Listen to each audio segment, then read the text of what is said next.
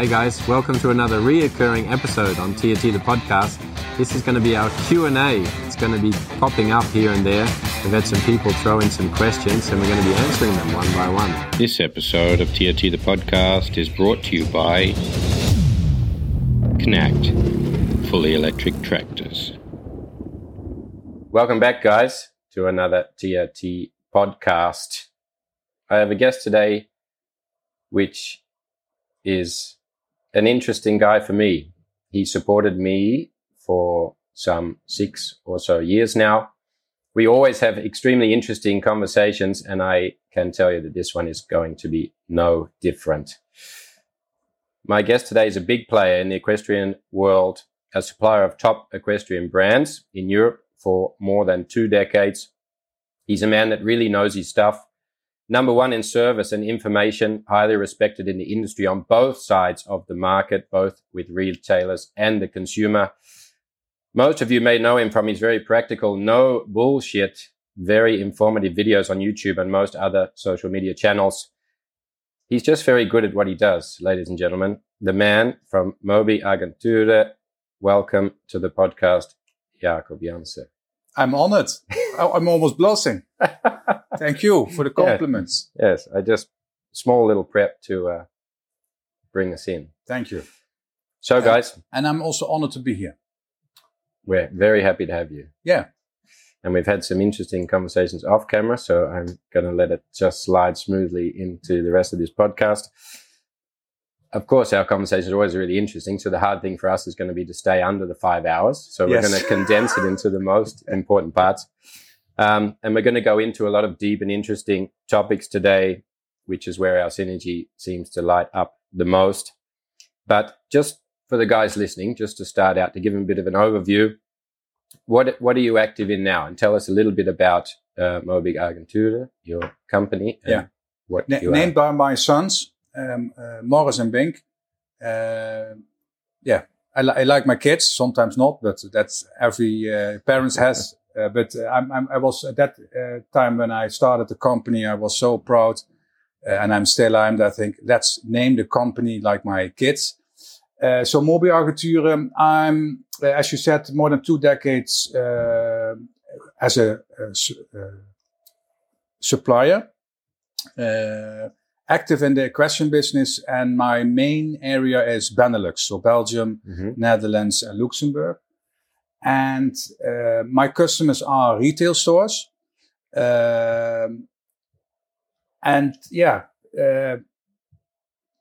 Service, if you promise something, keep to it. And that's my main goals.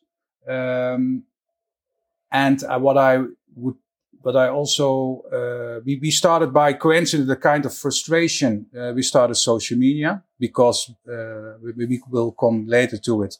A lot of people uses their rugs on the wrong way and not always horse friendly. So at the kind of frustration, we thought, we need to tell our story, and how can we do it best to tell it directly? And it got kind of out of control. The social media. I have now a lot of people working for me to take care about it. We have 4 brands. My most important is Bucas. That's also the brand where I work the longest period for. Besides of that, I have Paché, the German tech and saddle manufacturer. I have Monta, the Danish company for apparel. And I have a socks house, the Stap Horse socks. I like to work with specialists, and all 4 are really a specialist in a small assortment group. I don't like companies or brands who think they can manufacture all. And you can't be a specialist in safety helmets. You can't be a specialist in rugs or saddles, etc., etc. So I like to work with specialists. So that's and of course, and ambassadors, of course, like me, which is how we have the contact. You have quite a number of ambassadors. Yeah, we have more than 30. Okay. Defined by some are responsible for all the brands, some are responsible for only one. It depends on, but we have more than 30. That's not real. We have differentiation between ambassadors and influencers. Some ambassadors are also influencing, but not on the traditional social media way. Yeah, yeah. But we try to have a mix of and try to cover as much as possible. So we have very young influencers, and we also have middle-aged and also some older ones. Yeah. Some recreation riders, but also some professional. Me as a person, I like to be everywhere. Because everyone has something unique, something special, has a story or needs to learn or can learn me a lot. So I like the variation. Keeps me also young and also updated what is happening in the world. Because I'm getting older and older. And the younger people know more how things go than older people. They have more experience. And of course it's going, the company in the way you would have started it 2 decades ago, and then to how it's running now, when you're talking about influencers and ambassadors and social media. And if I see all the informational videos you guys are putting out and running webinars, and, you know, and I mean, everybody in the horse world in some aspect has to have kind of a media company. You're kind of a media company to represent. I even said this morning to a brand I represent, I said, we are for already a long time in the market that good products without marketing aren't sold. And the opposite, bad products with good marketing are sold. Look how many brands started the last years, and they came from nowhere, and they are huge. What used to take many years to build a name, and Bucas is existing more than 40 years, Paché more than 150 years. And what you often see at older existing companies, it's also run by older people. They know they manufactured one of the best, maybe the best, and they think it's normal. That is the best. But the end consumer, if they don't understand that it's the best, and they get a little bit shy. They say, but we don't tell everyone that we are the best. No, but there's always a road between. So don't be arrogant, but you can be proud. I know it's a thin line. But especially the older people, and also if they look at the competitors, they say, that's rubbish. But you are a specialist. You know exactly what quality, how it's made, where is it made, manufactured. Yes, maybe you are right that it's not the best, but end consumers don't see the difference. So you need to tell them the difference. Difficult thing. And if I can also be critical at my own brand, but because I love Bucas and but also we need to improve by telling the end consumers what we offer for the price. Why is it so expensive? Next year we also want to focus more on that. That we explain the end consumer, why should you buy a Bucas rug? It's not because it looks nice, it has a nice color. Of course, that's also important, but also the functionality. We'll get further into those things as we go. We were just going to switch it up a little bit. We had a conversation not so long ago, and I think it's also important for people to, what I find interesting about the horse world, doesn't matter where you go or which aspect you're in, or, you know, riders, trainers, it doesn't matter where you are. Everyone has an interesting story of how they came into horses. Nobody is in horses without a kind of induction, you know, everybody. And it's normally from a long time ago. So just to give the people an idea, how are you infected in your life to come into horses? I blame my sister. She started with pony riding, and I thought, that's fun. So I started when I was 12 years, and first I got a small pony, then you grow and you get a bigger pony, and then you like the competition, and then you like the show jumping and the eventing. and then you get trained by the national, how you call it, the KNS, the Bond, and having success, especially when you are young, it's nice. Yeah. And I quit when I was 24. Something happened between, and my parents were very proud that I was successful. We had a lot of prizes in the house. We need to buy all prijzenkasten, closets, trophies. And my dad thought, oh, he can ride, so he's getting too big for the ponies and also age. So I buy him a very good horse. And then it went wrong. Okay. Yeah. And so so that's a very interesting, successful, winning everything in the ponies. It was finding a lot of fun in it, I would say, in that period. Yeah. Being successful, finding something that you're really good at. And then the transition to getting a bigger horse, what changed? Because then you said, how old were you when you stopped? 24. Yeah. So between 18 to get a horse and 24, there's a big difference. But that was the last time I was sitting on a horse. And when you stopped, it was over. Stopped. You never got on a horse again. No. Now I want, but I have other priorities, so I need to change my priority. But I love to ride in the forest, so I need to do that. But I need to plan that. I love that. There were a couple of things happening. My last girlfriend, she's now my wife. She was the first girlfriend who has nothing to do with horses. And I was a kind of, maybe it's a little bit too hard to say, but it's kind of abused by my older girlfriend. Oh, he knows from horses, hold my horse, clean the stable, etc., etc. Yeah. Highly qualified groom. Yeah, highly. So I was so pleased that my wife wasn't into horses. She was also afraid for horses. It's also for me a little bit complicated to start riding again because I'm often away from home. Yeah. Someone needs to take care about the horse. Yeah. And my wife said, it's your hobby, not mine. Yeah.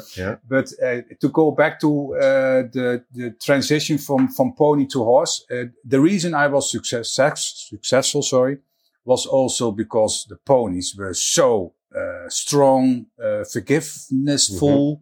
So if I made a mistake from Disken, top ponies. Top ponies. Yeah.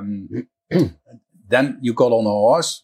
I don't know if it's happening with all the horses, but they, if you make a mistake, they let you know. Less forgiving. So I came at a stage that, and that's really sad, but I know a lot of kids are suffering with the same, is the expectations from your parents and what you are able to deal with as a young person. Yeah. So winning from the pony side, winning. I still remember all the parties we had after the pony tournament, and I won another championship. And then you go on the horse, then your competitors are professionals. For them, it's just a training competition. Yeah. And for me, it was very, very, very difficult. Yeah. And if you change from being successful, winning everything, and then you don't win anything, then it's also a sad story for your parents because they invest a lot of money in a good horse, but you don't perform. Then you don't like to train your horse anymore. I also could remember that I had to ride horse. Of course, you need to take care, but it was 10:30 in the evening, and I still need to go to the stables and ride my horse because I extend it every time. 8 o'clock, yes, I go. And 9 o'clock, yes, I go. And 10:30, I wasn't riding the horse. So, and because it was building up that much frustration, I couldn't deal with my emotions. So you are frustrating and you then put it to your horse. on a negative way. And I had a situation, I don't dare to explain what, but I thought how horrible I am for my horse, because it's my mistake, not the horse mistake. That's also the reason why we have a kind of connection, because I know very good what you are doing with horses. A lot of people, even me, don't look and listen to the horses. They are just, as me, busy performing, be the best, winning everything, and they forget about the horse. And I was on the stage that I was so upset, and I didn't treat my horses well. I said, now I have to go off my horse. If I can't take care of my emotion, my horse doesn't need to suffer it. I also had some bad luck. I quitted earlier with horse riding, but then I was already in the stage that I could go to the military. There is a small department. If you, at that time, we had to go to the military because it was a law. Dienstplicht. What is the English word? You're obliged. You have to. Compulsory. But it was a long process to get on the small part from the military where you could ride horses. It's the rijdende artillery, it's the artillery. And so we were responsible for keeping the tradition running. So we had very old uniforms, very old carriage with a cannon. And if there was a show, they asked us, please make a couple of rounds and shoot the cannon, and then we leave. That was the main part of the military part. Not to have a fight function, but to keep on traditional. Keep the traditional life. So and that ended at when I was 24. So, and from then I didn't sit on a horse again. I would love. It's not that I don't want, but it's how times go. But so I'm well known in the riding, and I hope that more people are aware that protecting young kids, especially with fanatic parents who invest a lot, because it's a very expensive sport. We need to have a kind of coach or mental trainer to cover it. So there is a gap. Because I also see on competition, I see frustration from kids and the parents. And it's interesting you say, because of course I come from a very different background and upbringing in Australia. I mean, we don't have riding schools like they do here in Europe. You know, you beg your parents to get a pony, or you go to kind of a place where they have ponies or horses. And you don't learn a technical aspect of riding. You know, you go and you're on the circle and you're sitting and you're learning to pull on the right rein to turn right, and to kick him, you go in trot. And what do you have to do to get the horse to do what you want?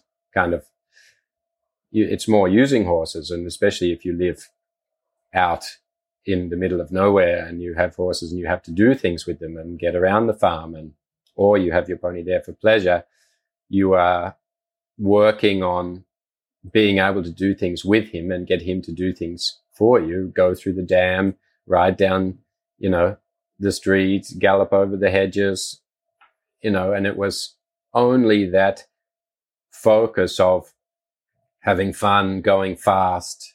And then you kind of have this awareness of, is he enjoying it? Because if he's not, you can't get him to go. He's stopping and pigging and putting his ears back. And then you think, shit, I have to think of another way to do this. And then that reflection of coming to Europe, and then, of course, helping a lot of people and helping ponies and young people. And as you say, you're getting this thing of kids starting from very young in the riding school. It's on a technical aspect. It's not about who is my pony and how is he today. Sometimes the pony is already saddled up and they just go here, and you put your helmet on, you get yourself ready. And then already as you get into it, especially now with social media, you look and they have the new glitter boots and the cap, and they get serious into it. They beg the parents enough that are not having a horsey background at all.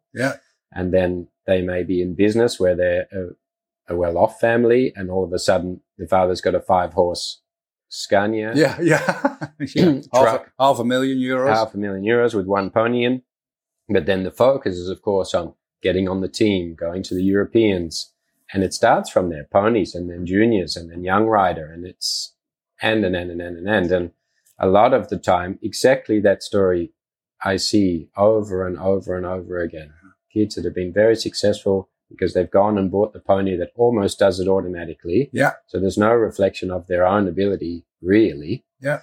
They're sort of riding on the pony that's been there and done that. And then you get the horse that needs then maybe a little bit more guidance and a little bit more experience. Yeah. And then you fall into the problem. Yeah. So it's, it's something that's I see. I didn't maybe I want to say maybe I didn't regret, but maybe I regret. But it's not an excuse. But it's really a pity that I know still the day where we are in that a lot of kids are struggling with the same. Yeah. And I don't know how we can stop it. I don't know whose responsibility it is, but maybe the parents also need to realize that putting pressure on your kids, even buy a Scania, even if you earn a lot of money, the kids have it in the back of their mind. They, that's a lot of money. And if I don't win this weekend. And the things that come with image, have to have the shiny boots and the best pony. And, that pony beat you this week. Yeah. We better go and buy a better one or that one. Now helmets are very popular. A couple of months ago, a good customer for me said we got a custom-made order for very expensive helmets. It was ordered online. And we thought, that's very special, very special. It was completely pink. And that's nice, but not everyone wants to compete with it every day. So they said, we hope that it doesn't come back, because by European law, if you order something online, you are allowed to send it back and you need to be credited for 100%. So what happened after a couple of days, weeks? No, it was more than a week. The helmet came back. It was used.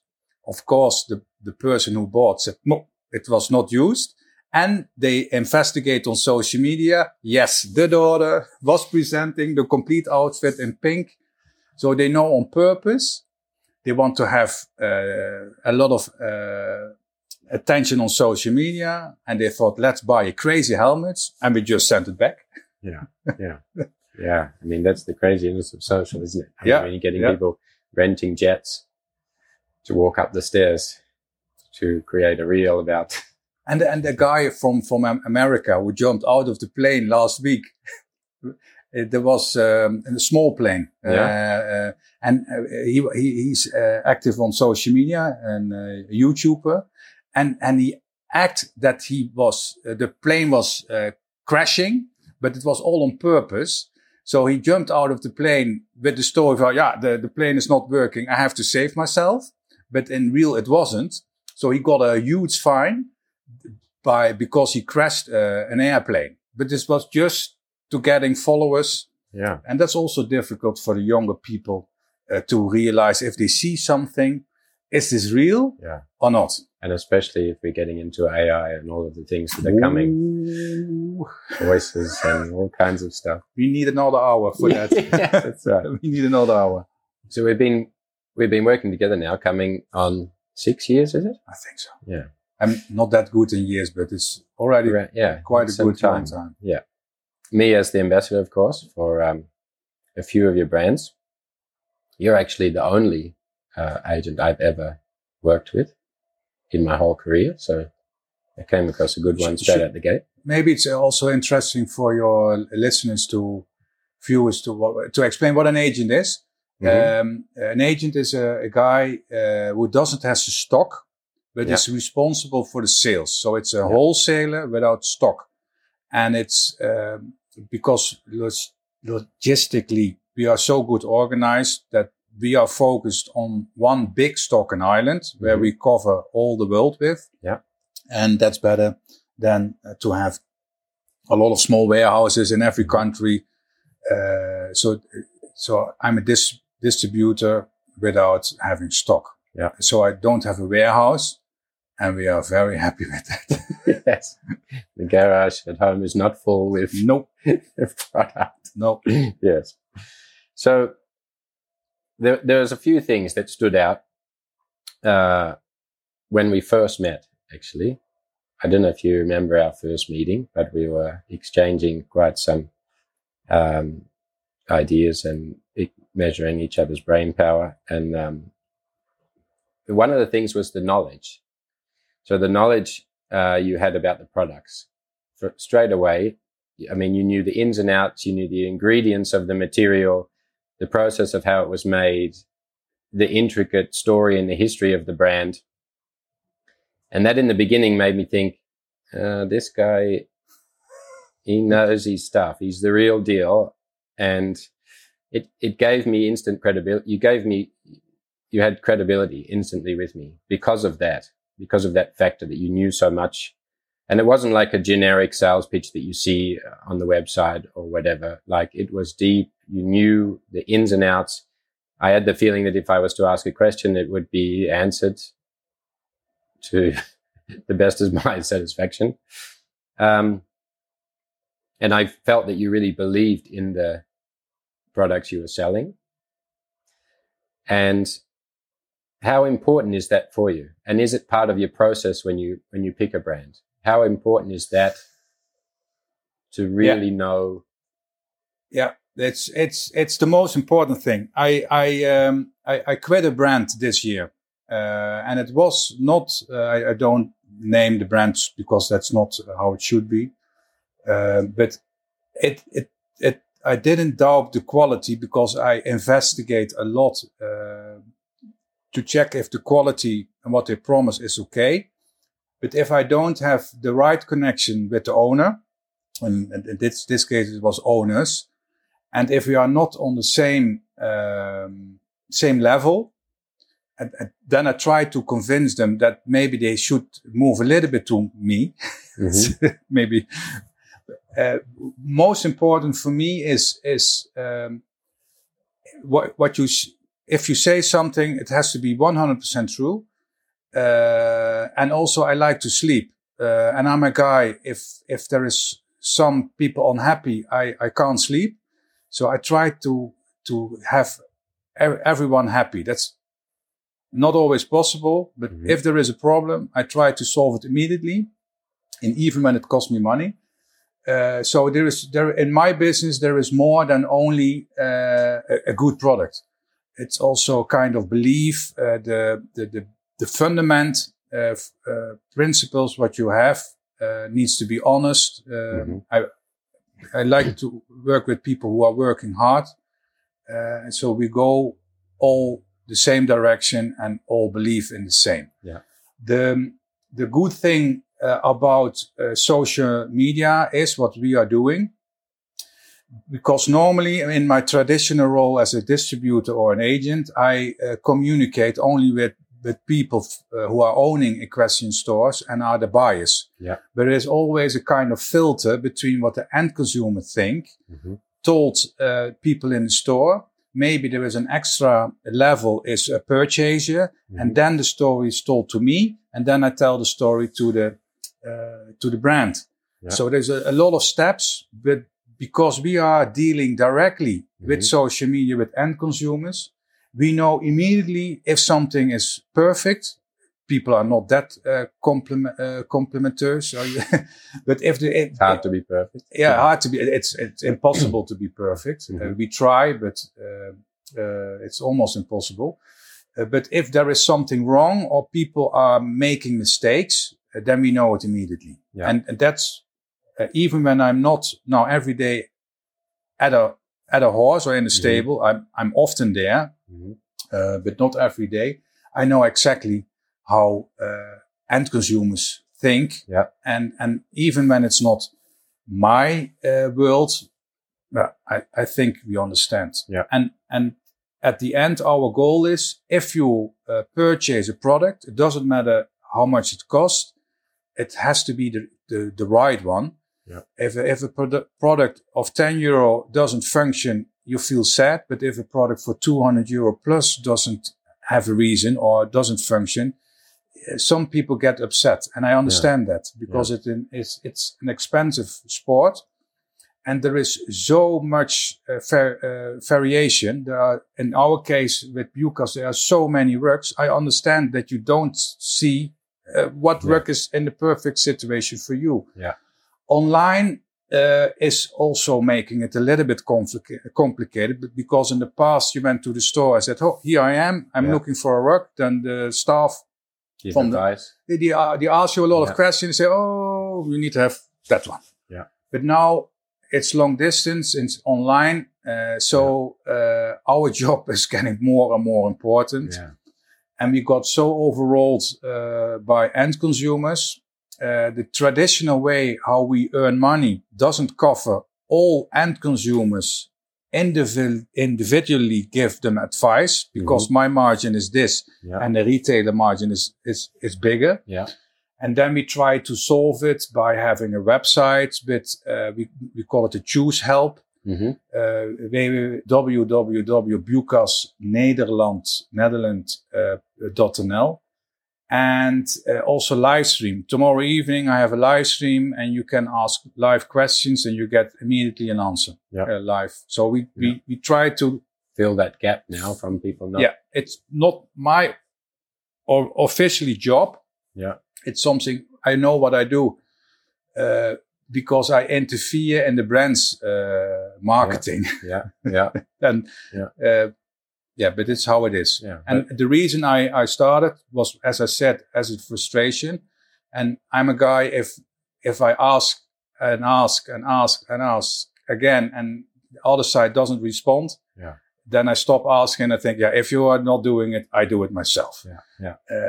Because if there is complaint, they come to me. And that's also my job. And there are a couple of things who go wrong always using rugs. And maybe we come later on it. It's also a situation we have together to have a very enthusiastic, emotional woman. It's your wife. Caring for the horses. But cares a little bit too much. So there are two main problems in the rug business. And it's not only with Bucas. I had the biggest compliment a long time ago by the representative of Horsewear. And she said, "Jacob, we are so pleased that you are so keen on buying people the perfect size rug. Because every brand has a problem. If the rug is too big on the horse, it does a lot of things what you don't want."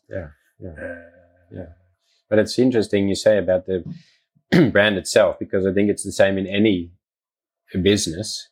I mean, you're basically part of the team of that brand. And if you don't fit with them, if they're not people that you can communicate well with, that you trust, that you know that what they say is what they're doing, then like you say, you have to be able to lie straight in bed at night and be comfortable with it. And if you're going out saying, this is how the product is and this is how they're really going about it, you have to trust 100%. That's how it is. And I think there's a lot of, I think it's in probably every walk of life, but specifically in the horse world, it is a hard industry to make a living in. And then people can easily slip into telling you it's the perfect product when you know that it's impossible, things like this. And if you're doing it right, actually at the end of the day, you will be successful.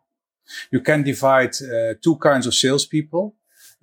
One salespeople is a guy who tells all the benefits of the product, and he needs to have luck that you wants to have those benefits. But there's also another salespeople, and I'm more on that. I ask questions, and then you can advise them what is the correct rug. Because every situation is the same.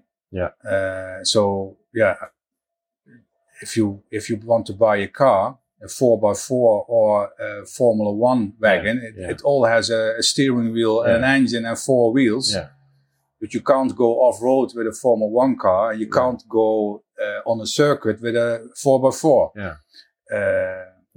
So the more information you have about the person's actual needs, then you have a likelihood of providing a much better product, closer to the perfect one. Yeah. So through the process, of course, through that process, and of course, as we talked about there, the world is overloaded with brands. The next best pop-up, the next best thing, and there's of course the brands that are the long time standing by their traditional proven craftsmanship, staying in the classic style in which they maybe begun, and those new innovative ones, the newest greatest thing with a very competitive price. And then of course there's the thing going on with where things are produced in the horse world. And if we're talking about, there's a big topic of social license, of course, within the horse industry at this moment. It's getting more and more a pressing issue. And where things are produced and how many brands and how many products. And like you say, companies are in 5 minutes becoming the next big thing, which used to take some time in getting to that stage in the past. And the sort of carbon footprint that the equine industry is creating by things being produced in a faster, cheaper manner. How do you see all that as far as the brands that are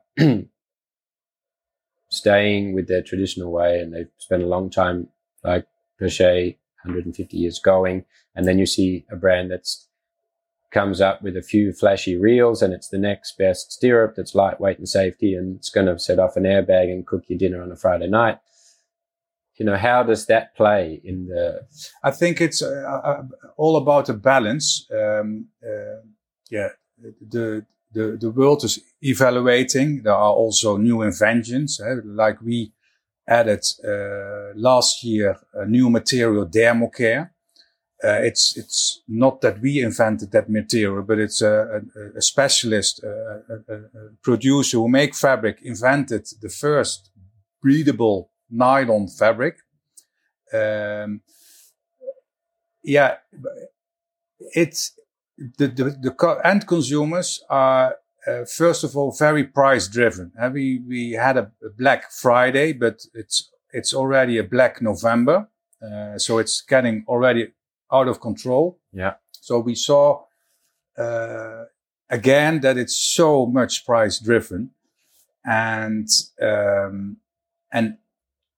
also the new brands who are coming, they are more marketing machines than that they understand really the needs of the end consumer, or what details should you add to a product to function perfect. Mm-hmm. I have often an idea that the end consumers, and it's not that I think that they are not intelligent, but they have no idea what the consequence is to always want to buy the cheapest. Yeah. And we are also a part of that because there is competition and you don't want to be the most expensive, but we never want to be the cheapest because it's always someone in the chain who has to suffer to be the cheapest. And generally, and it's not only in the equestrian business, we are, in my opinion, not interested as an end consumer where is it produced and who are the people who are producing it and what kind of circumstance they are manufacturing. For example, India is a big manufacture country from equestrian products. Bucas doesn't manufacture in India. They manufacture in China. And in the past, they manufacture in Ireland.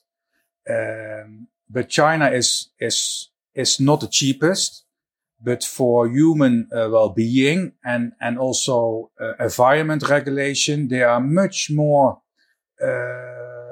above board than in India. If you know how the chain functions, sometimes you get a kind of cynical.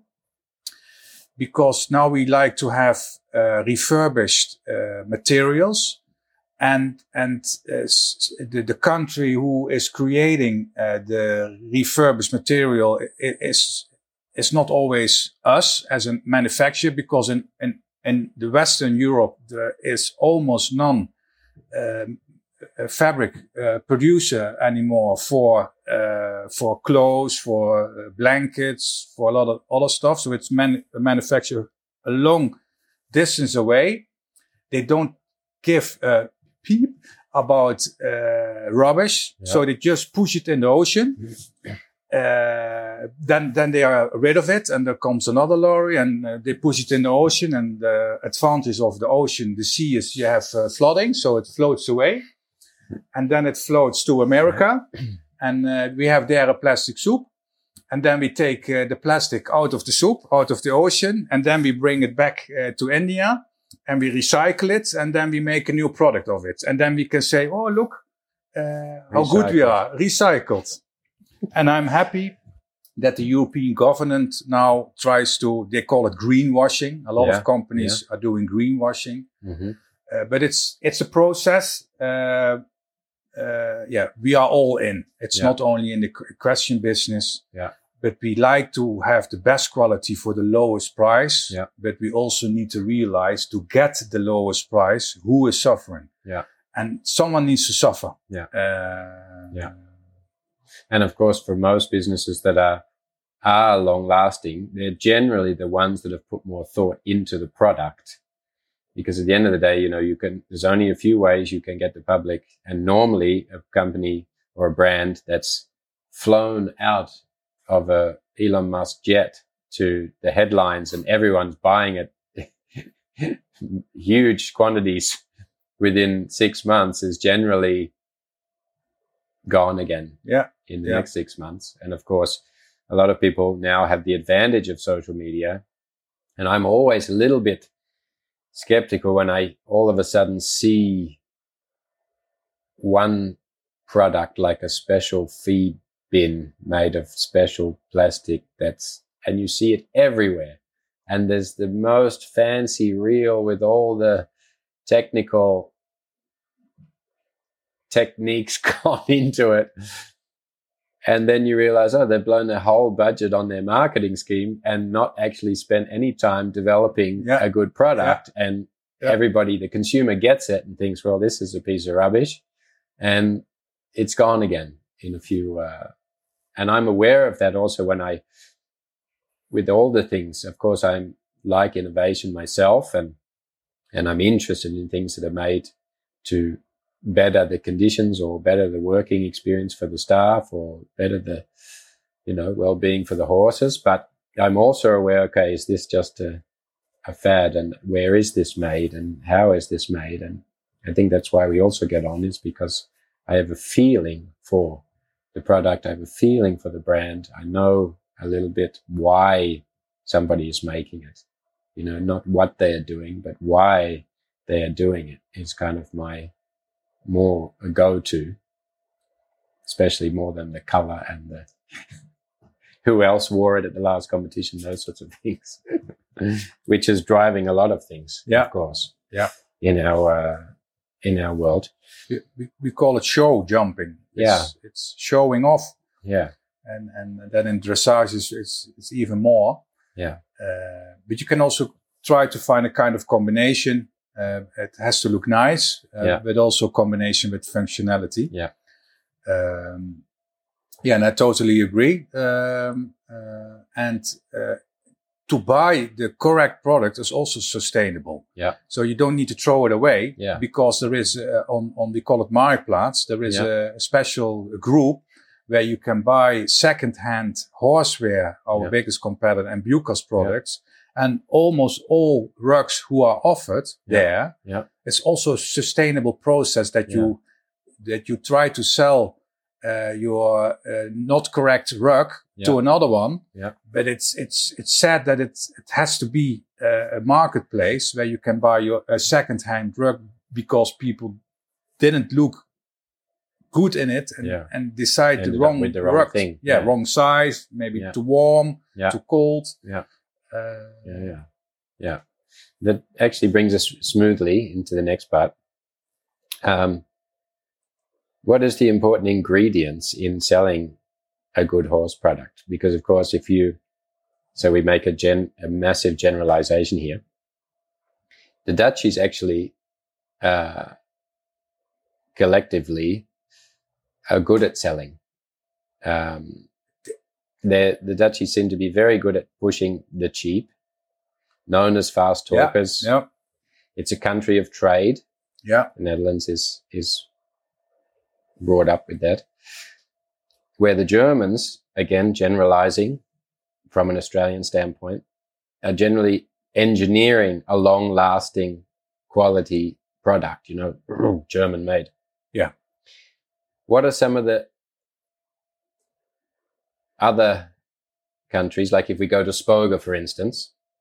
I mean, I've been there only a handful of times, but then you have the Italians making all the clothes, and you go upstairs and you have the people from Pakistan and from India and from, and of course it's like going to different countries, and they all have their own kind of way of, and I have the feeling when you go there, you almost have to know more about the culture than the product or,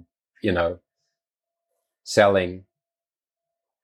So in that world, what is it? How is it? I had a long time ago a very interesting conversation on vacation with a Danish businessman. I also deal now with a Danish company. And he had a very easy explanation. He said, in the past, your country is small and Denmark is small. We don't have a lot of stuff in the ground what we can use. Mm-hmm. No gold, no, you name it. Natural resources. So we had to go out to trade. And that makes the smaller countries good traders. Yeah. And bigger countries like Germany and maybe also France, they have all the source in their country. They have a huge market already on their own. Mm-hmm. So for them, it was not that necessary to look for opportunities, because their home market was already big. And of course, then you also have culture things.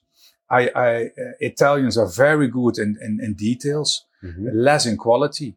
They prefer a better looking than good quality. Germans mm-hmm. are kind of the opposite. They want quality and they doesn't care that much about it's a little ugly. That is, yeah. And Germans don't like to change because what we are doing the best because they investigate a lot.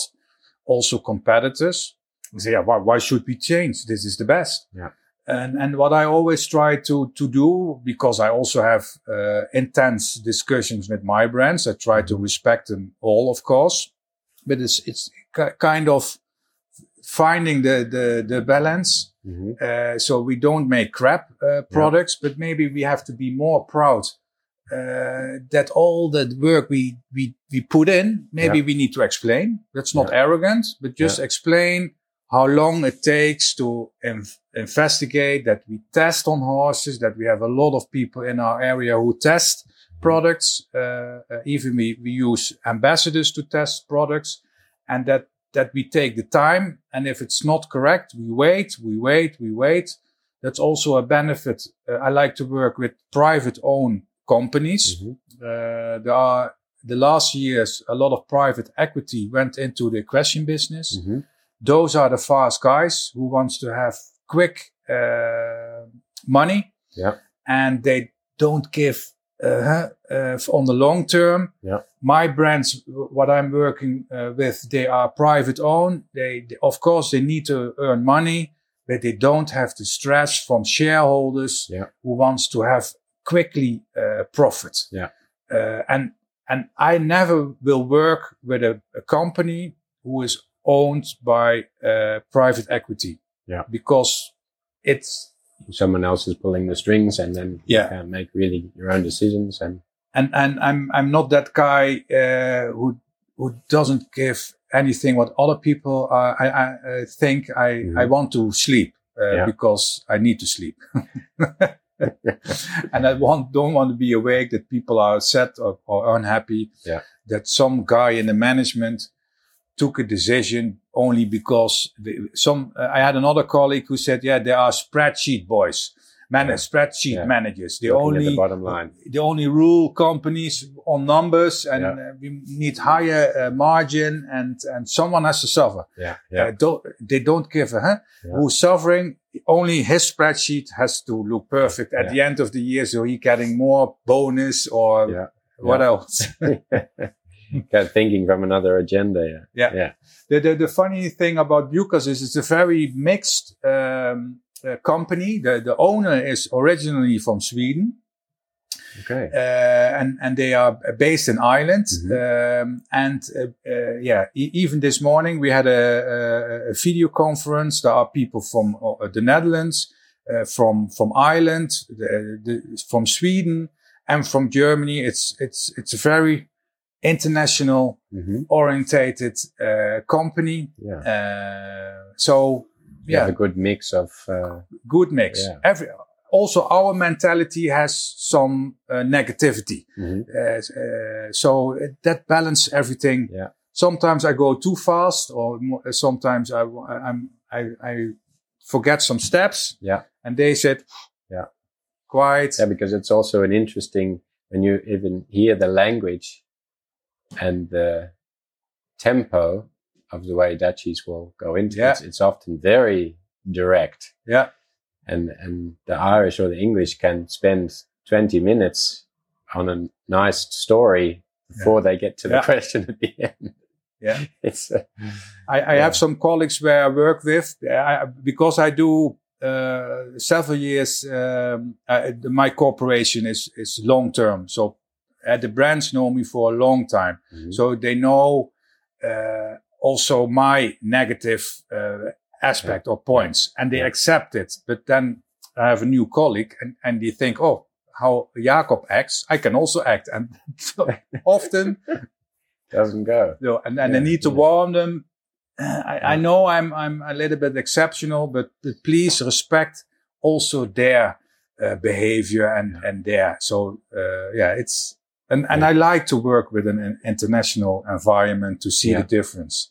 And sometimes I say, I know I make myself now not popular because we are straight. And I also warn brands, if they want to work with me, I know within a few months who is doing their job and who is not doing their job. And how do I know?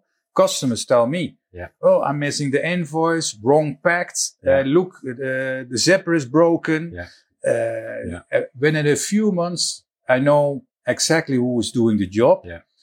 And then the process will start. How do I respectfully explain how we can improve? But all the years getting older, I realized I can't deal or change everyone. And I think that's in every aspect when I'm working also in different countries and with different horse people from different backgrounds, different disciplines. It is a complicated mix of sort of a preconceived idea or, people's culture, upbringing, the way they have sort of come into the passion of what they're doing and where their goals are, and all that sort of mixed in. Sometimes in the beginning, a few years back, I would be really keen to get them to get the horse to not do what they didn't want it to do anymore, not realizing that I was coming in at the wrong tempo with the wrong sort of perspective of the way they would receive in the information. And a lot of the time it's the listening part that's the most important bit, and to feel, okay, this is the way you can get into the rhythm of the conversation and that we make things work because we start to be on the same wavelength and not two tactics bumping against each other. But that's not that I want to compare with you, but I think that's what we like, to work with humans, and it's never boring because every human is unique. And every time you need to press another button to get together the same benefits. And always the reflection of yourself, and it's not thinking, why am I not good in this situation, or why is it not gelling? Yes, we make mistakes. And I also said to other people where I work with, it's okay to make mistakes. Yeah. It's human. Yeah. But if I make a mistake, I'm very tough on myself. Yeah. Oh, how stupid I could be to make that mistake. Yeah. But that's we need to learn. Yeah, that's important thing. Making mistakes is not a problem, but you need to learn from it. Yeah. And I try to learn every day. And I also like to meet people who can learn me something. Yeah. And then also learn a lot with working with you together. Yeah. Also, my eyes are opened by you. What is going on in the equestrian business? Mm-hmm. Yeah, there's so many angles and perspectives to see it from. And that was one of the other things that I value from our cooperation is when I run into a lot of different people on shows or someone approaches me with a product, the first thing they ask a lot of the time is, oh, so what are you riding in? Yeah, so and so. Oh, and the first thing they want to tell you is how bad it is. You know, you've chosen to ride in that, but they want to tell you that this and this and this is not good. And then immediately after that, they're trying to sell you their product. Is that, and you've got brands with products that are different to ones that I use, but you've never done that. You've never said to me, mine's better. Is it something you consciously think about, or that's just in your nature to not go there? It's the cheapest way to sell your own, to damage the other. I don't like that because every brand or all the persons who are there, they do their best. Who am I to tackle them? Yeah. It's a cheap way of selling your product. Yeah. I need to explain the benefits, what my product has. Yeah. And of course, I aim more on what we offer and not the others. It's not my intention to damage other ones. Yeah. And I try to learn from the competition. Yeah. Because you have a lot of buttons you can press to be successful. And it's also good to know where are your weakness and learn from others. Yeah. And I learn the most from my competitors. Yeah. And then I say, I want that too. Yeah. Yeah. And I don't steal it, but I think, how can we create something what is maybe the same? And even I know it's all also about the money, that we don't do it the best. Yeah. Even closer to being the best is already better than do nothing or forget. Yeah. Yeah. I always remembered a piece of advice I was given, a phrase that said, the empty vessel screams the loudest. And that always stuck with me. And it's the same a little bit with trainers or people you meet, riders. If straight away they're in the negative and feeling like they hear a name and straight away they have to say, but he does this and he's not good. And you should have seen her at the show. Straight away I have that thing of, is it you don't really trust or feel value in what you know, or your skills, or yourself? Yeah. Are you lacking some level of confidence that you need to put the other down because if you're holding something of great value and you're really focused on it, and you really believe on it, you don't need to be shit canning anybody else. And I think that's a big thing that is a problem in the horse world at the moment. You know, when we have ridicule and someone looks at a dressage disaster video, or someone starts to make comment that we should maybe change or think about doing something else, it's a little bit more friendly. Immediately, people are first saying, well, that's not me, and but the show jumpers, they're riding with much worse bits and much worse. Not realizing, like you say, that you can learn from everybody, and we segregate ourselves. We say, I'm a dressage rider and I'm not a jumper. Yeah. I'm a jumping rider and I'm not a crazy Western guy with big spurs. And of course, each discipline has a different level of care factor. But that's the separation part. It's not a unification. We separate ourselves. The world outside, public opinion, sees us as equestrians. Yeah. We sit on a horse, or we walk with a horse, or we have horses. Or we don't ride the horses anymore in the future, or whatever is going to happen. Yeah. But it's funny that sort of human insecurity of feeling the reason to say something's not good in order to... You say it on the correct way. It's a human thing. It's not only in the question, but it's a human natural way of not all the people, but a lot of people blame the others and don't look in the mirror. What are you doing? And they also don't dare to admit that maybe what they are doing isn't, if you look at this today, maybe it's not perfect. So how can we try to make it work for the future? It's self-reflection. And a lot of people don't have self-reflection, and that's a pity. And I don't want to be general, but how more money and success is involved, how stronger they hold their old, in their way, functioning system. We are successful, and look what championship we won. They don't say we don't want to change, but they think in their mind, it's a difficult process. Of course, looking back and when you've put on all the effort to get to a certain stage and you've been successful, all that work and all that investigation and training and learning and developing and growing, and then you get there and you go, oh, this is not it anymore.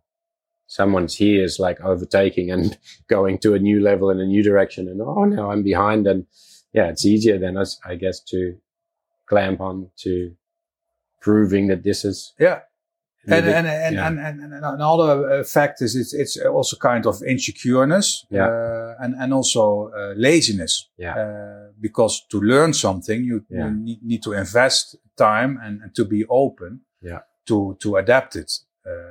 No, absolutely. And I think that's across the board. Like you say, it's a human thing. It's not a particularly. And if you talk to people, that are training dogs, I have friends in different areas training different breeds of animals, working with different sports and cultures. And it's across the board, of course. Sometimes when you're in an industry, you can think, oh, geez, the horse world's full of crazy people, but actually the world is full of different people. And, it's, just your exposure to that. But I'm concerning about welfare. I'm very into the equestrian business because I have a lot of contacts I know from in different businesses. So I know trainers, I know successful riders, I know influencers, I know young girls, old girls, the horse huggers and the competition. I know all, and we have a big task to be serious about. And it's a large spectrum. The professional or you can only go to somewhere like Equitana, and at one end of the hall they're selling neck ropes and bitless bridles, and in the other end they're selling a double rein Dutch gag. There's so many spaces in between. But if we go directly now into that with something we talked about earlier, and which you've mentioned on a lot of your no-nonsense approach, talking about, products and not just something,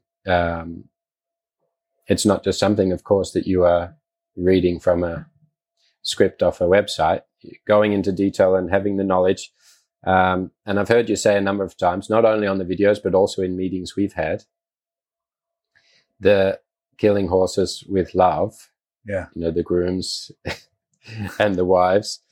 And of course, there are many opposing views in the horse world. posing of views also between amateurs and professionals who know more and who do it better. But you've done some extensive research, particularly in horse rugs. What are some of the things specifically to killing horses with love? Because I like that sort of paraphrase, because those two words. I understand it's not on purpose that they kill their horse. It's a little bit accelerated, but they want to take care that much about the horse, and I call it too much love, that they do the opposite what they want. And what we see in rugs, they think if I put a lot of rugs on my horse, I do the best. But it's the opposite. I'm also human, and I'm gonna tell you now a bad story. I don't tell you all the details, but if I have it warm under my blanket, I get awake and I do something. I can open the window. I can put my leg out of the blanket. I can push my wife out of the bed. But I can do something. Yeah. But we as a manufacturer are responsible to make a strong rug. And so we have a very solid closure system at the front and the singles. So it's so strong that a horse is not able, some horses can, to take out the rug. So we think we help the horse to put a lot of love, blankets over it. And then you do completely the opposite, because the horse is too warm, and some horses get grumpy. Then we get a complaint. Yeah, he tries to kill our rugs. It's not sitting straight. It's not sitting straight. He's trying to pull it up. And that's such a pity. And how longer the people are active in the equestrian business, how more difficult for us is to change them. And I understand that changes cost time, but yeah, sometimes I don't, if she is listening, she knows who I mean, but I have a very nice, woman in my, area I know pretty well. And if I'm at her stable, I always put the hand under the rug and I tell, oh, did you just train your horse? Because the horse is wet. But the horse is wet 24 hours under the blanket because he's sweating. Mm. And I explain her, and that's also what I will explain to you. And I did explain there is what is the comfort zone of a human? And if you compare it with a horse, it's 15 degrees different. So it's lower for a horse. So if we think, it's cold. And that's the thing. Because that's also what my wife is doing. Yeah. Coming outside for and maybe she just puts her slippers on and not a jacket on. She comes outside and thinks, oh, now it's really cold. She's having the sensation she's cold. She goes in the stable, looks at the horse and thinks, I better put a neck blanket or another. Yeah, something else. Yeah. A deck bed. Yeah. Yes. So they compare themselves with the horse. So there's already 50 degrees colder. And then it's also a clipped horse. Yeah. Look what it is when a horse is unclipped. Yeah. Then, we always say relax. What is the benefit about Bucas? We calculated each rug. What is the perfect temperature range for that rug? So it's, if you are in the green zone, it's perfect. All the other brands name it as we have 100 gram, 200 gram, 300 gram, but it doesn't tell you anything about when to put it on and what temperature. It's only telling you one thing: the weight of something what is inside. Yeah. So it could be 100 gram cookies you put in the blanket, and you can call it on the etiquette. It's 100 gram filled rug. Yeah. With cookies. You don't know what it filled is. That is what it is. And also 100 brand from brand A or B, they totally, they can be totally different. And another thing is what is general what people think in the equestrian business is if I start very early with using warm blankets, the hair stops growing or slow down. So, yeah, I always say, look here, I'm the specialist. I would love to be able to, I think, grow hair.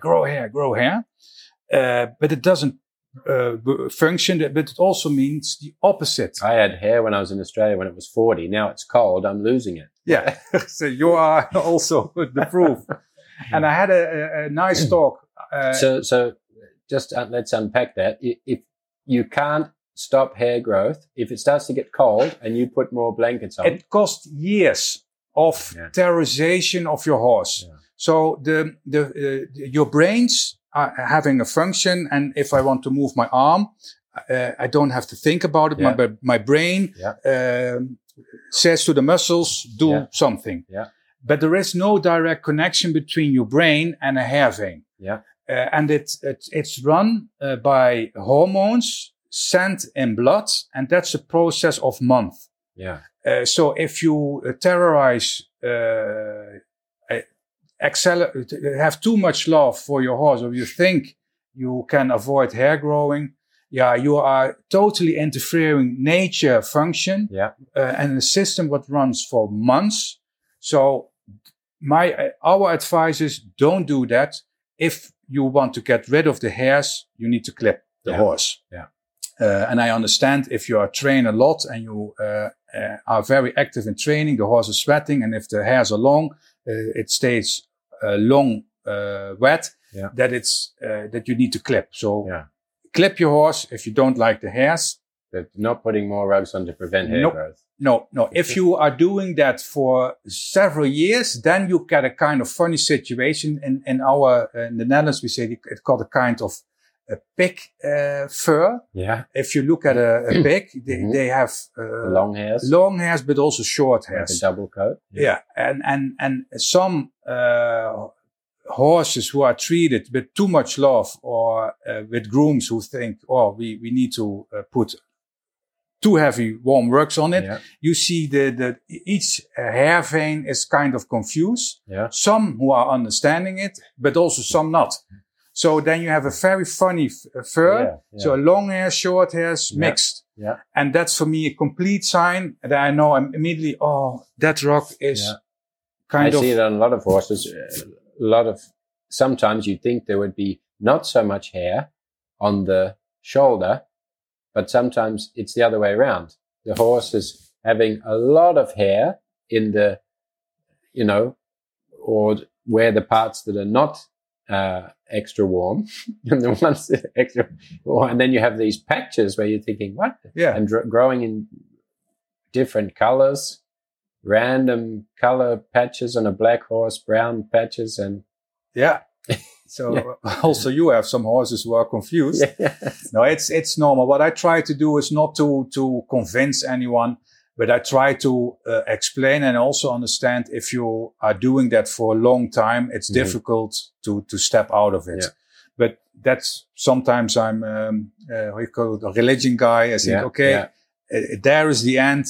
And so please, people, don't use. I listen to your advice, but then I'm always the guy like, he just says, leave him with nothing. But if I bring, like now we have the two 2-year-olds, or we have the young horses here that have never had a blanket on. They have the shortest hair of all of them. Yeah. And they've never had a blanket on. They're in now the same stable for quite some months. And the ones that have had the blankets on, they need to be clipped already because they have hair like. People also need to realize that a horse is having a lot of intelligence, and they can take care about themselves. So there were some studies done by making the horse, how you call it, on the cold, making them on purpose cold, and how does a horse respond? That doesn't mean immediately hair grows like an explosion. No, the horse is acting the same as we are doing. When we are getting cold, we shiver, and shivering is just tense your muscles on the short term, and that warms you up. Yeah. And if that doesn't work, we do something crazy, or we stamp, or we jump, and the horse is doing the same in the stables. So if it's happening, except if they're hot and then they're dead. Yeah, at the end, if it takes too long, they stop with it, but then you already see it. So if a horse shivers, no stress. If a horse walks around in the stable, then he tries to warm it up, and then you are okay to help him with warmer blankets. So would you say then that, and it would make sense because the professionals have more access to more blankets, but would you say then an amateur is maybe rugging their horses better than most professionals?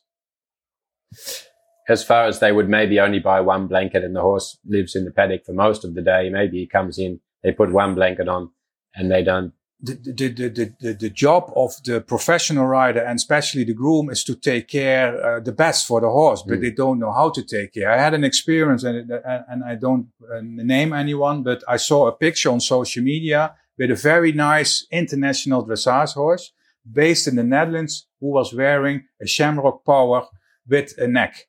And because we are using a very technical material which is called Stay Dry, because we always have a dry layer on the skin, it's always has a high insulation grade.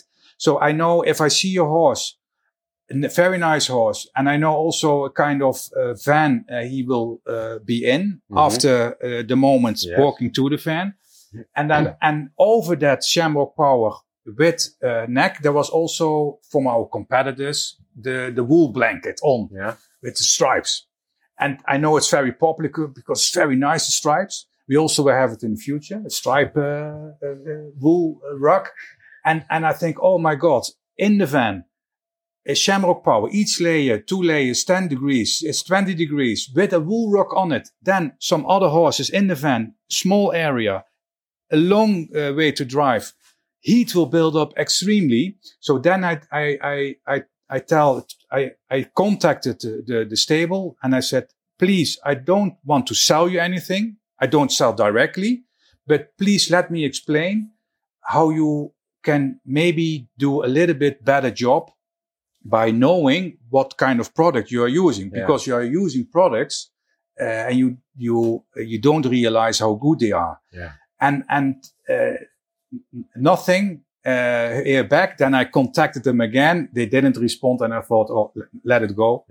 It's not to blame the groom, but it's also a matter that you don't know the function of the article. And then it's also what I told Katja in the past, and I told every rider, you put a lot of energy in the horse. It's called training, more exercise, muscles, how you call it, that you have a long breath. We put in very good food. We have a lot of people around us, veterinary, chiropractor. We all put a lot of energy into the horse. If we are in the arena, we want to look at a show. And then you take almost half of the energy out of your horse because you are using 2 warm blankets. Because losing, to get rid of the heat costs energy. And funny, so you put in a lot of energy and you throw half away. And I find it also really interesting because in the beginning, that advice to me, I took it as literal, this is valuable information. Because here's a guy that's got a brand that should be selling us rugs, and he's saying, don't buy so many. But at the end, what I told before, we want to have happy horses with happy end consumers. And it doesn't mean that you need 10 rugs per horse, but if you spend money, it has to be on the right product. That's our long-term belief. We don't need to sell this year for new investors to come in for private equity. It's a long-term. And I like slow, long-term goals. Regression. So it's funny with the transport, because I also feel on a lot of horses that come with transport difficulties, a lot of the time we don't really realize the effects of putting a horse in the little sprinters now that we have, or trailers, or the big trucks, especially the big trucks with a lot of horses. that whole, especially if we're going long distances, what kind of previous memory, experience and emotion to that event physically in the body, that they carry it with them. And that I have many times with horses with trailer loading problems, or people think always about the loading. We do the course on TRT, it's about being the professional loader and an expert traveler, which is more important than the getting on part. And if we do the getting on part, then the experience. And a lot of horses you'll have start to sweat before they get even in or near the trailer. Yeah. So it's interesting you say about, putting the nicest, good-looking rugs on to go. Do you have those sorts of experiences then afterwards with horses that are over? I started to realize because of our therapy rugs, and one of the benefits, there are a lot of benefits, but people say, oh, if I'm using the therapy rug, my horse is more relaxed in the trailer or in the van. Yeah. And then I start thinking about it. Why? It makes the horse relax. And then I try to realize what is the experience of a horse? And then I compare it with ourselves. If you are sitting next to me in the car, we go to a roundabout. We're driving on the street here, 80 kilometers an hour, and you see up front there will in a roundabout. But I don't going to tell you, Tristan, take care. I will brake, and I go in our country. We go on the right side on the roundabout. So at first I brake, then I steer, and then if I want to go straight on, then I accelerate. I don't need to tell you that, but if you are sitting next to me, you already know this will happen. Yeah. So in the meantime, you do a little bit like this. He's going to brake, and then you hold a little bit like this because I make the move on the roundabout, and then you think, ooh, there we go. But a horse doesn't see it. Yeah. So he's doing like this all the time because every second there can happening something. Yeah. So then we also have a kind of. I also do talk with people who manufacture vans, horse trailers, and they say, the best way to transport your horse is with the back against the driving direction. So if a horse is standing, hold a trip like this, I already get it warm now. Yeah. It costs a lot of energy. Yeah. So if you add then also in a small space, it's an adult horse, 500, 600 kilo of body in a small space, it already heats up very quick. If you then also put too warm rug on it, it's too much love. Yeah. But at the end, it will kill your horse. Yeah. So even when it's freezing outside, because it's cold, and I go from the stable to the van or the trailer, they think, it's cold outside, rugs. Yeah. In the van. And then they think, we are doing a good job. Yeah. No, we are not doing a good job. It's interesting to say about the therapy because, of course, I'm quite the skeptic in a lot of those things because I'm a trainer. I'm a horse teacher. You have to teach, and, there's a process in teaching your horse something. And someone says, I put a blanket on, it makes him quiet. I think, yeah. But I had a client that had a problem with trailer loading and he always used to come off. He went in okay, but he was traveling not great. And so a lot was to do with the balance. So we taught him mobility and awareness of his body and how to be grounded, to be able to follow because he was doing a lot of that. And then she had 2 sessions and then she came back to do a little bit more groundwork, and he came off the trailer and he was normally a bit hot and literally hot and also energy wise. And he walked in, she opened the door and he walked in the stable like this. And I was thinking, hey, you've been doing your homework. No, I bought this new therapy blanket. I was like, huh? But it was immediately, and I could feel when took the blanket off, brought the horse in, and I felt the body, and I could feel immediately because his muscles were, contracted, and he'd been doing something. Now he was completely, that's when we ordered the therapy blankets not long after that. So yeah, I understand your point. So we told earlier about starting out as a kid, being very successful in competitions, and then stopping. And you're surrounded, of course, by top sporters, surrounded by selling to shops that are selling to top sporters. And you see the process of the kids, what we talked about, looking to get on the Europeans and this sort of thing.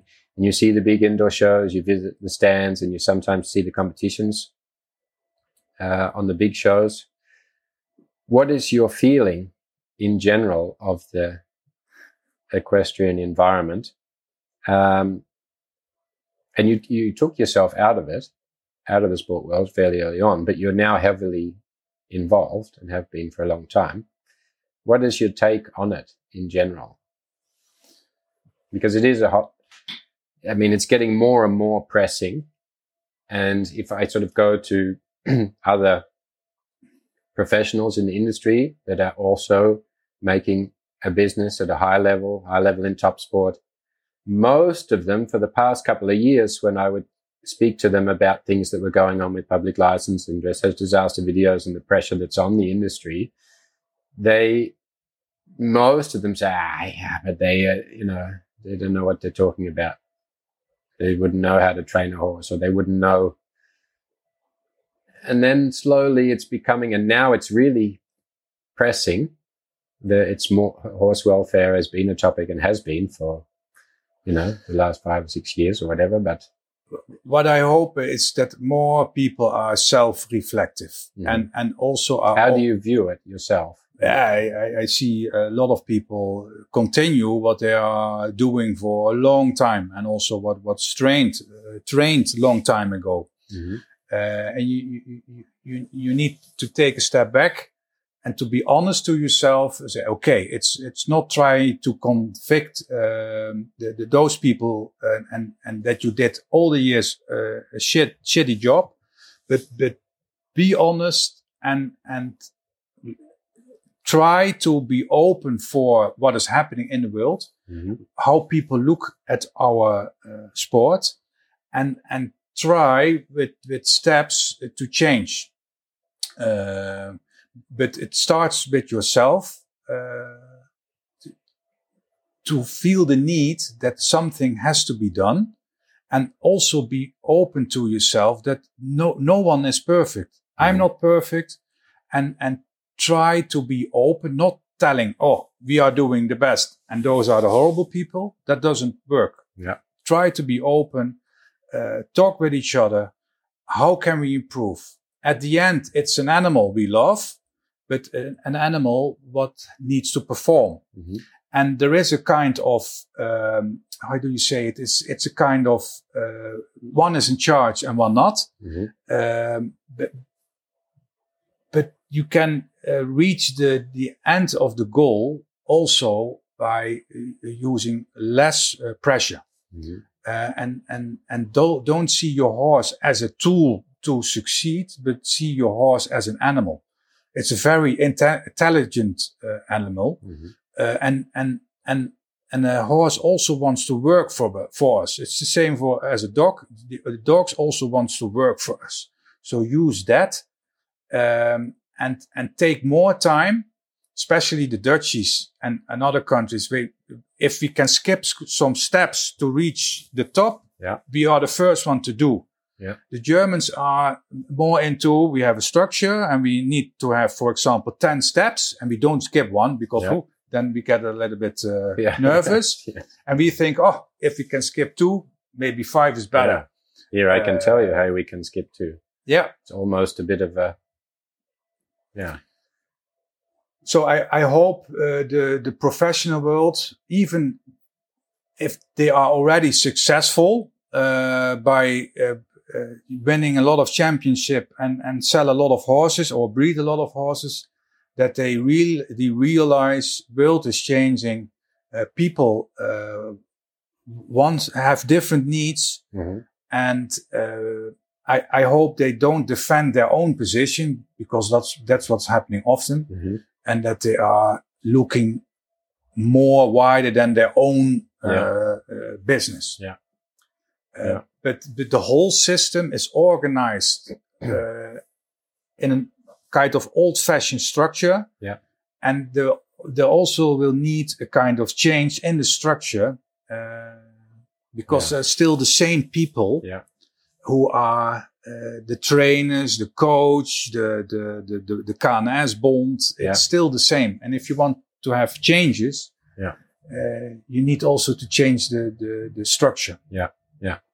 And do you think big brands are aware of those things in the industry, or are they worried that, because of course for many years now, and I've been to a lot of seminars and roundtable and people that represented like the IOC saying that there's no chance the horse from the IOC, the equestrian sport won't go out of the Olympics.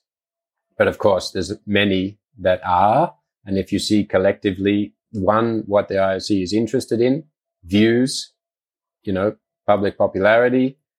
And then if you see what's going on in the horse world and what the general public says what the builder and the plumber have seen on the television or on the internet, if you see what public opinion is, it would say that we could end up like the circus. Yeah. You said like 50, 60 years ago, someone said to some of the big circus brothers, soon you won't be able to have animals in your show. They would also have said, yes, if that's hundreds of generations that have done it like this, why would it change? But it's not anymore. Yeah. So are the brands, are they thinking about that? Is that a conscious thing that they think, well, if this goes out of the Olympics, it's going to affect everything all the way down the chain?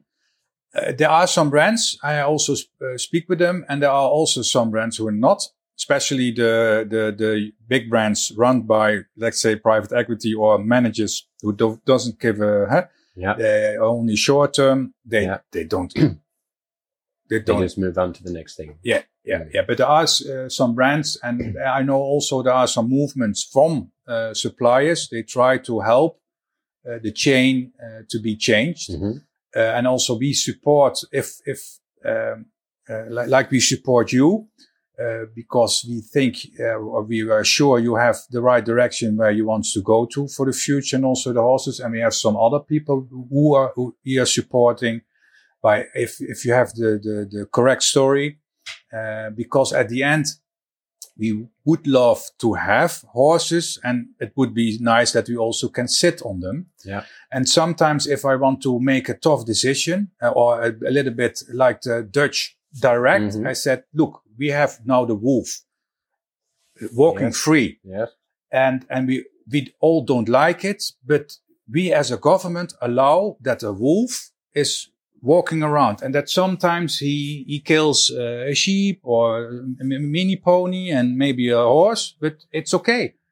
And there could also be a reason that the government decides, every horse needs to walk free. So open the gates like the wolf. Yeah. And it's natural. They choose their own place. Yeah. And if there is a car, we will see on the roads. Yeah.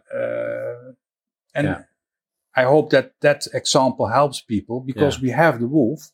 Yeah. It's walking around. Yeah. Because we think it's the best for the nature. Yeah.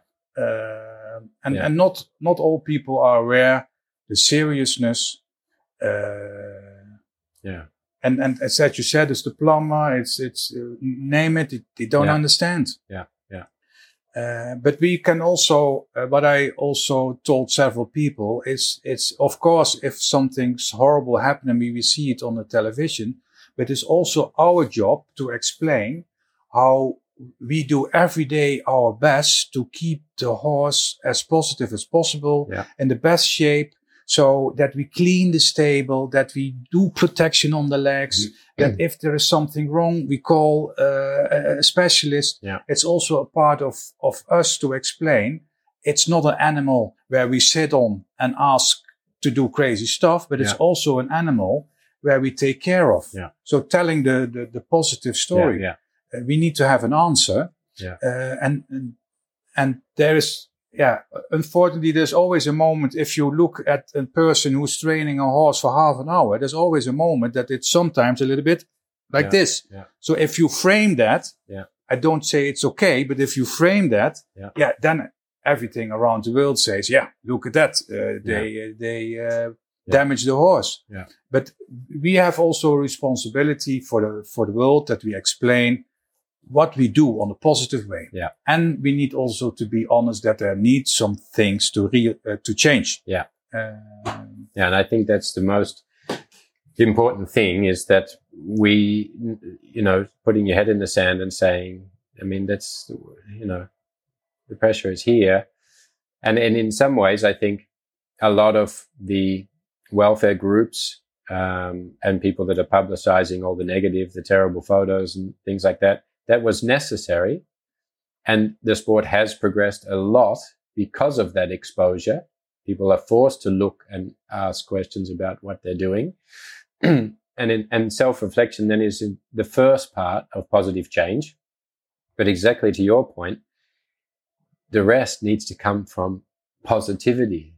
You can, if I go, we had a couple of years ago a roundtable meeting about how we, in Aachen it was, how do we defend ourselves against our critics? Totally wrong wording to begin with. Yeah. But at the end of the day, someone from a horse welfare group stood up as the expert and said, Martin Luther King was a great man. He was against racism. I mean, that to the point is exactly what their standpoint is. He wasn't against racism. He was for equality. He was for freedom. And we can go into the negativity and you can beat your head against the wall. This is bad. Rolke is not good. This is not good. This is not good. And you can do that till the end of time. But if you're going to make positive change through the masses, you have not to do something that's going to create segregation. Separate. They're perplexed by that. If I go and I look at a platform and you see all these horrific photos, what are the emotions that evokes? You become sad, you become depressed, you don't want to look at it, you don't want to think about it. This is not creating positive change. And just exactly to your point, being able to explain to people through inspiration, motivation, have reflection of what are we doing? Why are we doing it? And what are these key values? And there was, it's sort of interesting how we look at a lot of those things in business. Like I could imagine with a lot of the brands, there are sort of an inner consciousness of ethical practices within the company. Like you say, sleeping, being able to sleep at night because that you have some ethical and moral boundaries that guide you in behaving in the right way. And of course, we can't say business ethics, and we can't say equestrian ethics, because there's no such thing. It should just be ethics. Yeah. How do you think it's in business? Because I see you as a very ethical and moral guy in just this story today, how you explain how you go about your work and how you do it. Do you have a way of building that? Do you think that those ethical and moral guidelines that you have just come from your upbringing and the way you think, or are you conscious of those? And if you were to say to a brand, okay, this is not going in the right way because this person's not doing the right job, and we're not behaving in a way to create, a good moral practice, so we're not going to be successful. What are the sort of main things that you would say? I try to talk with a lot of people about it. And my wolf story, I think a lot of people recognize it. I try to talk with everyone I know. It doesn't matter if what level they are or how successful or not successful. I try to talk as much about it. I also realize that me as a single person, I'm not able to change it. But to talk about it, the same as we are doing now, make people aware. I try to have a small positive thing. I also realized that we need to earn money. That also means for our professional group of question people, they also need to earn money. Yeah. But it's not all about the money. Because if I really was interested to earn a lot of money, I was not sitting here and I already had a boat in Monaco, maybe, and I had my own Formula One team. Yeah. But it's a part of and it's a kind of balance. Mm-hmm. I can't change the world myself, but I don't have problems to tell my opinion or to tell what is happening. That's the same as we did manufacture products along far away. Yeah. But yeah, it's telling and hope that people act. But it's also we have to do as a group. Yeah. As a group, we are stronger. Yeah. Than one individual who's saying we need to go to in that direction. Yeah. And maybe I try to connect also because I also say to other brands, I said it's also our business. I can sell a rock if you are not allowed to sit on it. Maybe you need a rock to walk with it, or if we're in the field, I still can sell a rock, but I can't sell a saddle anymore because you don't need a saddle. You can't sit on it. Yeah. So it's also our future. So please also look long term. Even Friday, I have a meeting with a couple of suppliers, and we also talk about that. We are also a big part in it. Yeah. And maybe we have some benefits because we're also a part where money is earned. Yeah. And to change, unfortunately, we need to have a kind of funding to change things. Yeah. I had been through this process a lot in recent times. I've given now a few welfare demonstrations and clinics talking about what's important to a horse and these sorts of things. And then it got me to thinking where we tend to slip, how we get to a point where we maybe do things that we wouldn't normally do, or we get to a position where we lack a bit of self-reflection, or we behave in a way that is, there's normally, I sort of broke it down into some categories. There's the convenience thing is fairly big in the horse world. And I would say with brands and with products, but also with horse people, we tend to do the easy thing instead of the right thing. It's like, okay, we tend to rationalize it. Oh, but it was only this one time, Look what the others are doing. They are more horrible than we are. Exactly. And of course, in sport, we often do what we must to win. The same in business, the same with a brand. And then, of course, justifying it. Winning in the sport requires us to do this.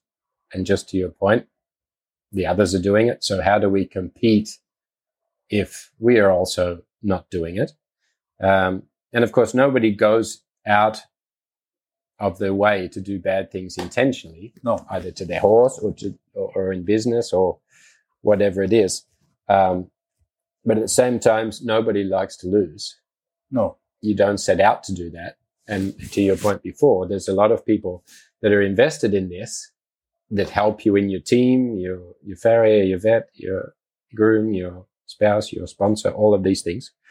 So that puts a lot of pressure on people that a lot of people I don't think realize that they have that pressure on them. They have this unconscious reaction to do something because without actually realizing it. I think those things out in the open are important because sometimes it's hard to maybe go into the self-reflection, or it's hard to, you find yourself being lazy or not wanting to do it because you're not really realizing that pressure is there. And of course, especially more in dresser sport, as you said, more than jumping.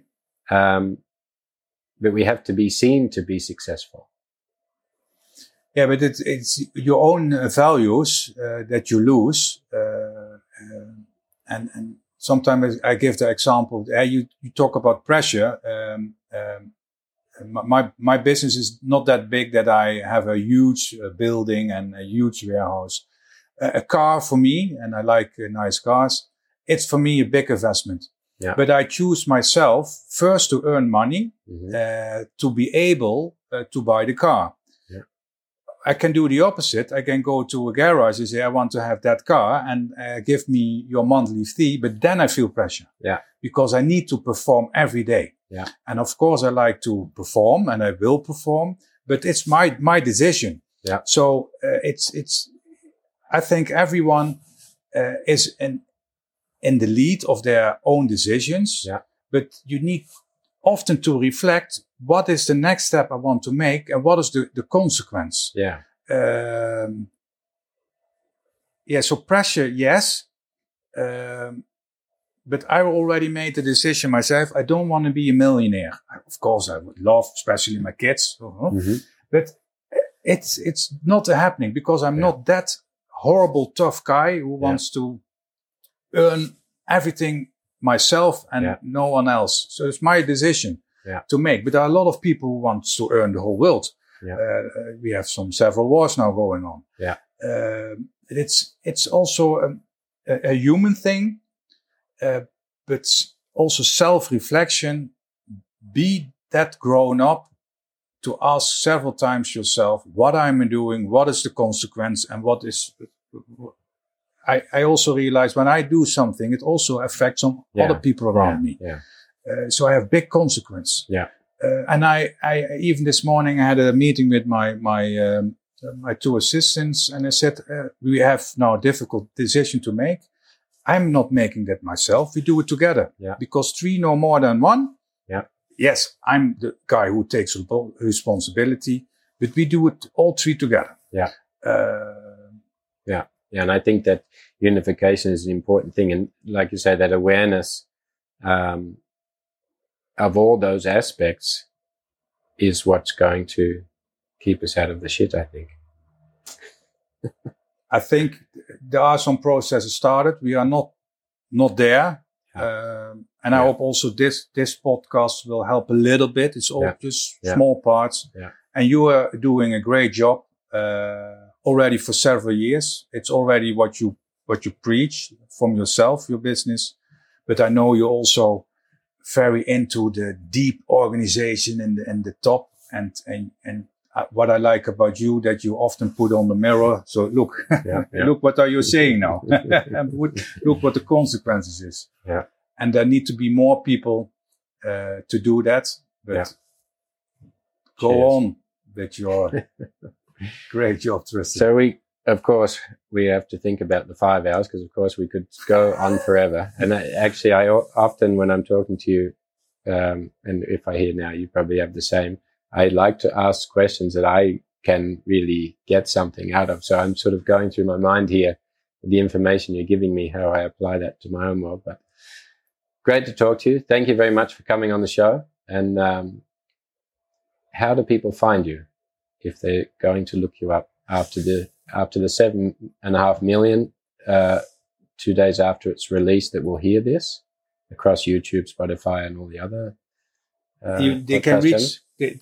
Thank you for asking. They can reach us by sending a direct message to Bucas in Netherlands. We have www.bucasnederland.nl as a website. Very interesting to see all the information what is put in there. And I have our own company webpage. It's www.mobiagenturen.nl or .com. I forgot. Sorry. But if you enter Mobi Agenturen, you will find me. Very good. Yes. Thank you again. Thank you very much, guys. And like always, tune in, see us on the TRT YouTube channel, TRT Method, and all our socials. Be good to your horse, and we'll see you again next time.